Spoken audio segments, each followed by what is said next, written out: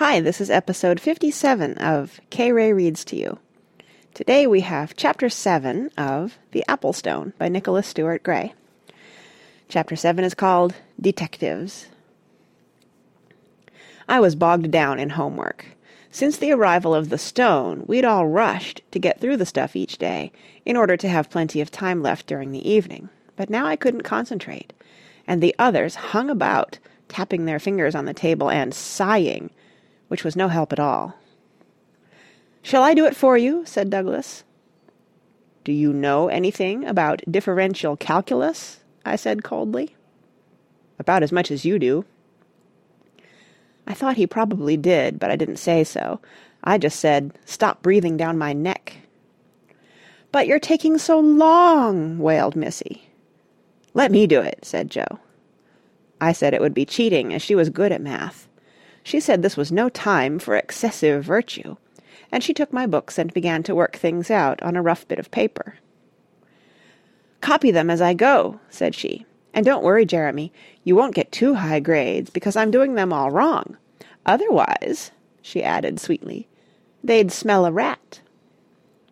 "Thanks," I said. While copying my sister's efforts into my exercise book, I tried to explain that my brain had slowed down owing to the shocks of the previous day. "If you mean the boa," said Missy, "it was just as horrible for me, and I've just learned 2 verses of The Owl and the Pussycat." "You've known that forever," said Joe. "Well, I'm going to do my first lesson on the way to school," put in Douglas, "and the rest inside my desk during classes." "You always do," I said. At last I shut my books, and Joe rubbed some ink from her fingers with her handkerchief. "Now I've something important to say to you all," said she. Douglas applauded, and Missy groaned, but my elder sister swept on. "This is serious. Think about yesterday." "If you're ready to apologize," started Nigel. "I've been thinking," said Joe, raising her voice, "that we ought to limit the things we do with the stone. We've had far too much going on at the same time. It's nerve-wracking." "Yes," I said. "Mine are stretched so tight that they'd twang like harp strings if anyone touched them." "Ugh," said Douglas. "Who'd want to?" "And I've been thinking too," I continued, "and if you applaud once more, Douglas, I may let you have it. And I thought exactly like Joe. We must swear a solemn oath not to use the apple stone more than once a day." From inside the silk bag that was now hanging on a stout cord around my neck, I heard a small voice say, "Hear, hear." I extracted the stone and held it in my hands. It gave a self-conscious sort of little wobble, and then said, "It's not that I'm lazy, but it tells, you know, all this drainage of power. It makes me tired and heavy." I'd noticed it seemed heavier, but put this down to my own tiredness. The stone mumbled something, and then said, "Oh, for the quiet, the dark of the earth." "You're not going to leave us?" cried Joe. Missy ran across to me and touched the stone with one finger, very gently. "Dear apple stone," said she winningly, "don't go." "Surely, if we only use you once a day," I began. "Better not at all," it said. And it drowned our protests by telling us to consider our activities of yesterday. "I nearly split myself helping to break that Quetzalcoatl business," it said. "It took a bit of doing, and I don't intend to do such a thing again, not ever." "Oh, we're truly grateful to you," cried Joe, "and we don't want you to get tired, so we certainly won't work you so hard in the future, but do stay with us a little longer." "Just once a day, and that's the lot," said Douglas. "Can I trust you?" said the stone. "You may well ask," said Nigel. "They swore not to do anything unless we were all there, and look at yesterday." "Yes," I said. "Just look at it, will you?" The others turned on him as well, and he shut up. I said, "If you don't all make a proper vow and keep it," I glared at the clans, I'm going to give the stone to Dad and ask him to lock it away and not give it back if we all go crawling around the floor on our knees pleading for it." "He'd probably lock us up, too, if we did," said Joe. Whoops, let's read that differently. "He'd probably lock us up, too, if we did," said Joe. "And suppose he used the stone, not knowing?" I hadn't thought of involving Dad in any case. Luckily, my 3 younger relatives were so appalled by the idea of the stone's leaving them that they were keen to make some vow that would content it. They argued what would be most binding. Douglas wanted us all to prick our hands with a knife and sign an agreement with our blood. Joe said she didn't care what he did with his, but hers was staying where it belonged. And Missy said, "Why not vow on blue?" When we asked what she meant, she quoted, "Green is forsaken, yellow's forlorn, blue is the luckiest color that's worn." "Lovely," I said, "but what we need is something that brings bad luck if we default." "I know," said Nigel. "Know what?" said I. "We'll make the vow, and then say, 'If I break my word, then—'" And he also quoted, "'Groweth like the fern to me, wasting like the rushes to me, and unlasting as the mist of the hill.'" "What's that supposed to mean?" I asked. He explained that it was part of a curse laid by an elf woman on a man called Kennedy of Lochaber. Joe said, "What happened to him?" Nigel said he didn't know, but bet he'd managed to bring the lot on his head somehow. "All right," I said, "we'll use that." I thought it might hold Douglas and Nigel. No Highlander likes getting on the wrong side of a curse, even in this day and age. Missy said she didn't like the thought of being unlasting. So we took the vow. We solemnly swore not to use the apple stone more than once a day. "Loud cheers," said the apple stone. "Right," I said, "that's that. Now, if we're going to do anything this evening—" "What do you mean, if?" said Douglas. "May I finish?" I said. "If you insist." "Thank you. I was going to say, let's do something very simple, something that can't possibly go wrong and lead to trouble, something nice," I said. "Hear, hear," said Joe. "Hear, hear," said the apple stone. "What, for instance?" demanded Nigel. "Well—" I found my brain was still in slow motion, and Missy chipped in, saying, "What about doing her clockwork mouse?" Douglas said, "Why? It would only turn into a real mouse." "And you know what it was like when Mrs. Blossom brought one up here," said he. "Yes," said Nigel, "you girls yelling your heads off." "I know who yelled the loudest," said Joe with spirit. "I was only egging her on," said Nigel. "On a very long hook," said Douglas. "No mice," I said. There was a goodish pause, while we all thought deeply. Then Joe said, "Well, look here. I found this on my way home. It's been lost, and someone will be missing it. I've just remembered about it." And she went to her briefcase and took out a glove, a leather glove, very soft and well worn.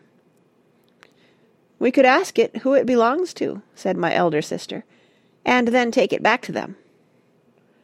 "Lots of fun," said Douglas sarcastically. "It would make a change to do something useful," snapped Joe. "But so dull," said Nigel plaintively. "Better than homicidal serpents," I said. "Which I didn't see, owing to your cheating," said Nigel. "I wish I had. I bet I wouldn't have got myself hypnotized." Actually, Nigel said, "I wish I had. I bet I wouldn't have got myself hypnotized." "Hypnotized," I corrected him. "And I bet you wouldn't, too. You'd have got yourself sacrificed with any luck."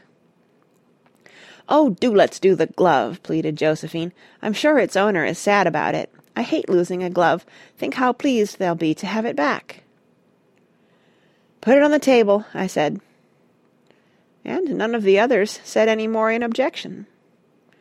It was funny to see it come to life. It wiggled its fingers up and down for a moment or two, and then sat up in a sort of way and said, "Where am I? Where's my hand?"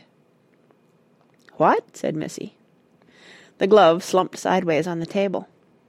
"I know, I'm lost," it said dejectedly. "The worst has happened. The doom of gloves has fallen on me. Lost!"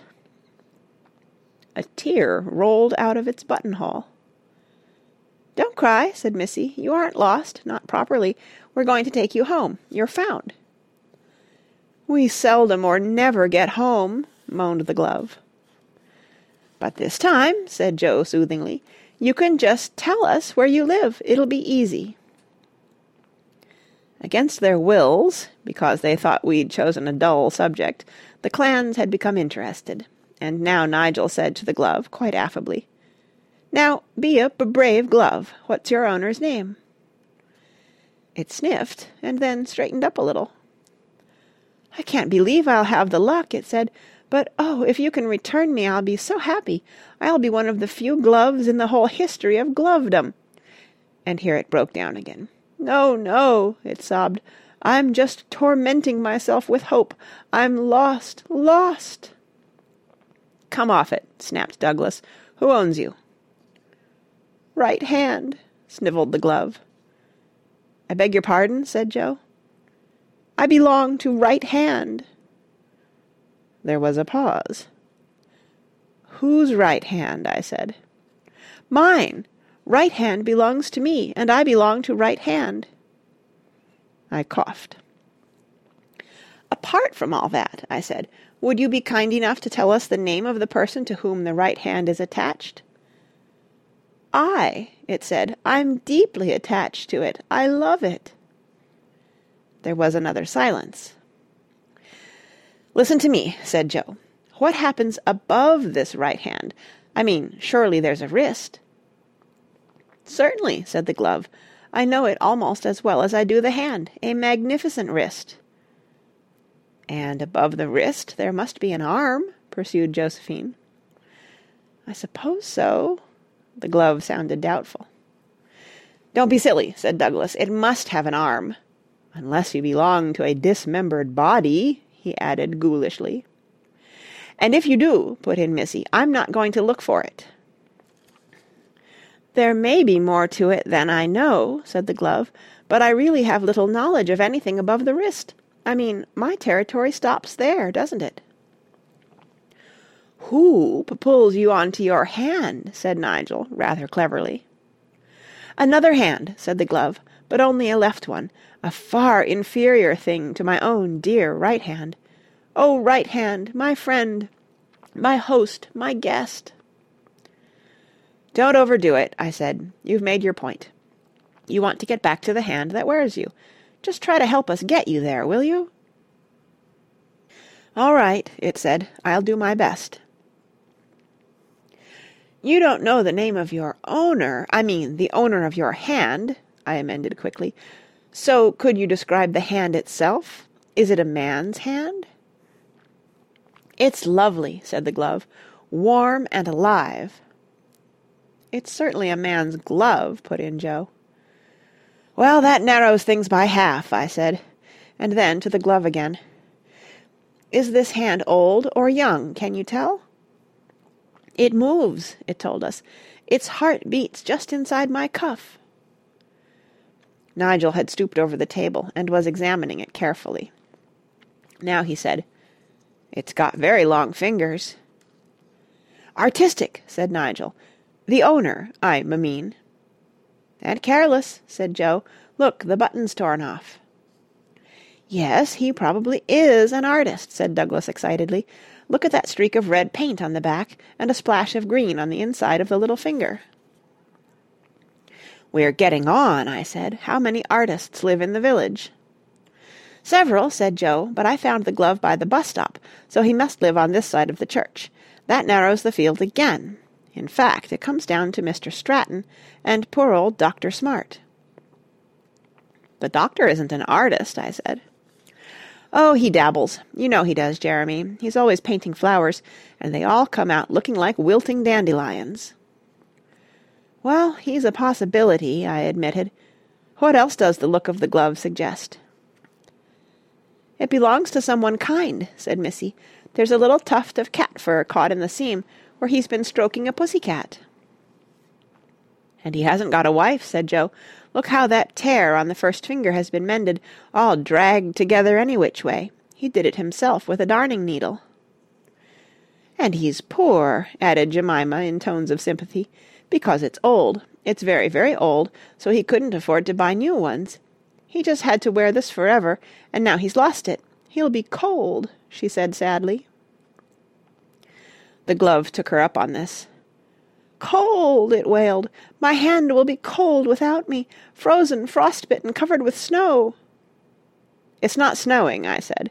"Now then, what have we got? An artist, kind and careless and poor, living on our side of the village—" "Probably in a little cottage," suggested Joe.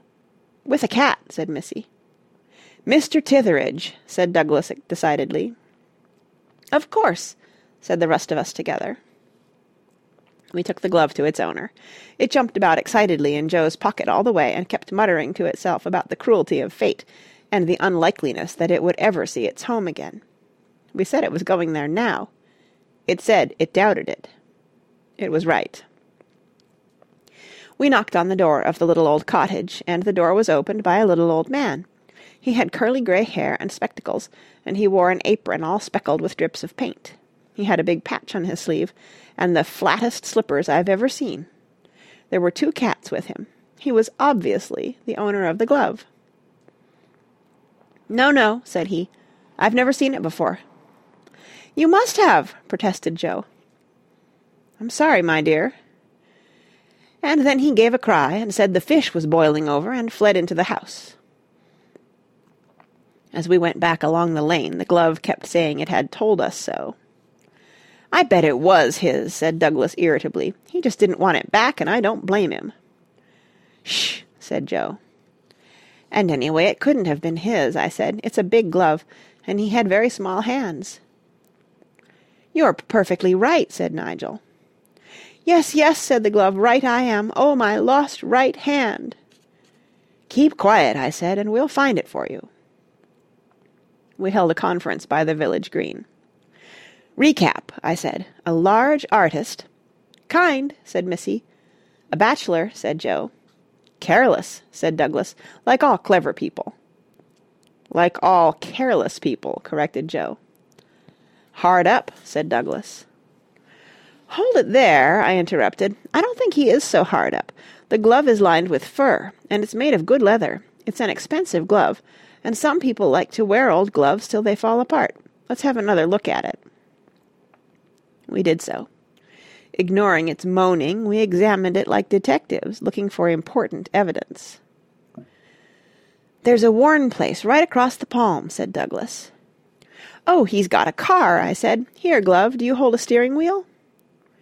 "Yes, yes, I hold things. Smooth things, rough things, furry things." "Look," said Nigel, pointing. "There's a burn on the first finger. That's from a cigarette." We congratulated him. Douglas called him Old Sherlock. "Right," I said. "Then the owner of this glove drives a car and smokes. He isn't so very poor, and he's careless and kind and paints. Now—" "Dr. Smart," said Joe. "That's about it," I said. But it wasn't. The long, thin, retired doctor met us on his drive, where he was transplanting some tiny shrubs. He looked like an enormous scarecrow in ragged trousers and shirt, with his hair standing on end. He told us that he never wore gloves. "Bad for the circulation," said he. "What you must do for cold hands is to wave them about freely, so." And he waved his long arms wildly in the air like a windmill. I thought how odd it would look in the streets, with everyone walking about whirling their arms all around them in cold weather. Especially if their arms were as thin and lanky as his. What about on buses? There wouldn't be much room in rush hours. I heard Joe saying we hadn't meant to disturb the doctor, but had thought we'd just inquire. "Glad to see you. Drop in again," said he. "Come in the spring, and I'll give you some daffodils, or a little painting." "We'd rather have real ones," said Missy. "We don't like dead dandelions." "Shh," said Joe. We held another conference beside the drinking trough on the hill that had been put there for thirsty horses. It was half full of water. After a minute, it was more than half full because of the addition of Douglas's left leg. He'd been sitting on the side, and said he slipped. "That mended tear in the glove," said Joe. "It's triangular, as if it was torn by a bird's beak. Suppose the owner has a parrot. And suppose the owner is a lady," she went on eagerly, "and someone gave her a pair of old gloves for painting. I don't mean artist painting. I mean house painting, decorating." "You're thinking of Mrs. Snowdon," I said. "She loves her house. She's always at it. If she could, she'd do murals on the back wall." "It's her for sure," said Douglas. "It won't be," said the glove, sniffing. It wasn't. The bright and sparkling door of the white cottage opened a bare half-inch. A kindly eye looked out at us, and near the ground another eye looked too, slanting and suspicious. "I can't ask you in," said Mrs. Snowdon apologetically, "because if I open the door any farther, Pyewacket will rush out, and he's carrying on a feud with the vicar's cat. They've both got torn ears already." Somewhere in the house behind her, a raucous voice told her to boil her head and drink a pinta. She called across her shoulder the same to it. The parrot gave another screech. The cat yowled in its throat. Mrs. Snowdon assured us that the glove was not hers. "It was clever of you to remember that my brother sends me his old ones to paint in," said she, "but not with a fur lining. It would be so clumsy for holding brushes." Pyewacket slithered through the door-slit and vanished over the wall. The vicar's cat must have been waiting, for a blood-chilling uproar broke out, and Mrs. Snowdon emerged like a bullet and took off in the direction of the fray. As she scrambled over the wall, she called to us, "Take it to the bus station, why don't you? The Lost Property Office." We held a conference by the bronze war memorial. "Recap," I said. "The owner may have dropped the glove on a bus, and it happened to fall off at our stop. He may have lost it anywhere. He may live anywhere in the whole countryside. We'd better take it to the office." But the glove set up such a wailing that we had to hurry down a deserted lane for fear of attracting attention. "The doom is on me!" it cried, flinging itself about despairingly. "The fatal words are spoken. Lost Property Office." "Lots of people find their things there," said Missy. "I know, oh, I know that," it wailed. "But it's the thought. Those are the awful words that haunt us all our lives. Those terrible, fearful words. Lost Property Office. Of course, there are worse places, far worse. Places like gutters, garbage pails, municipal rubbish heaps, bonfires. But alas, alas, that we should ever come to such things. Why can't our beloved hands keep us safely? Why don't they guard us and cherish us, as we guard and cherish them?" "You'll have a better chance of finding them," I told it, "at the lost—" "Don't say it," begged the glove brokenly. "Take me there, if that is my last and only chance, but don't say the dreadful name."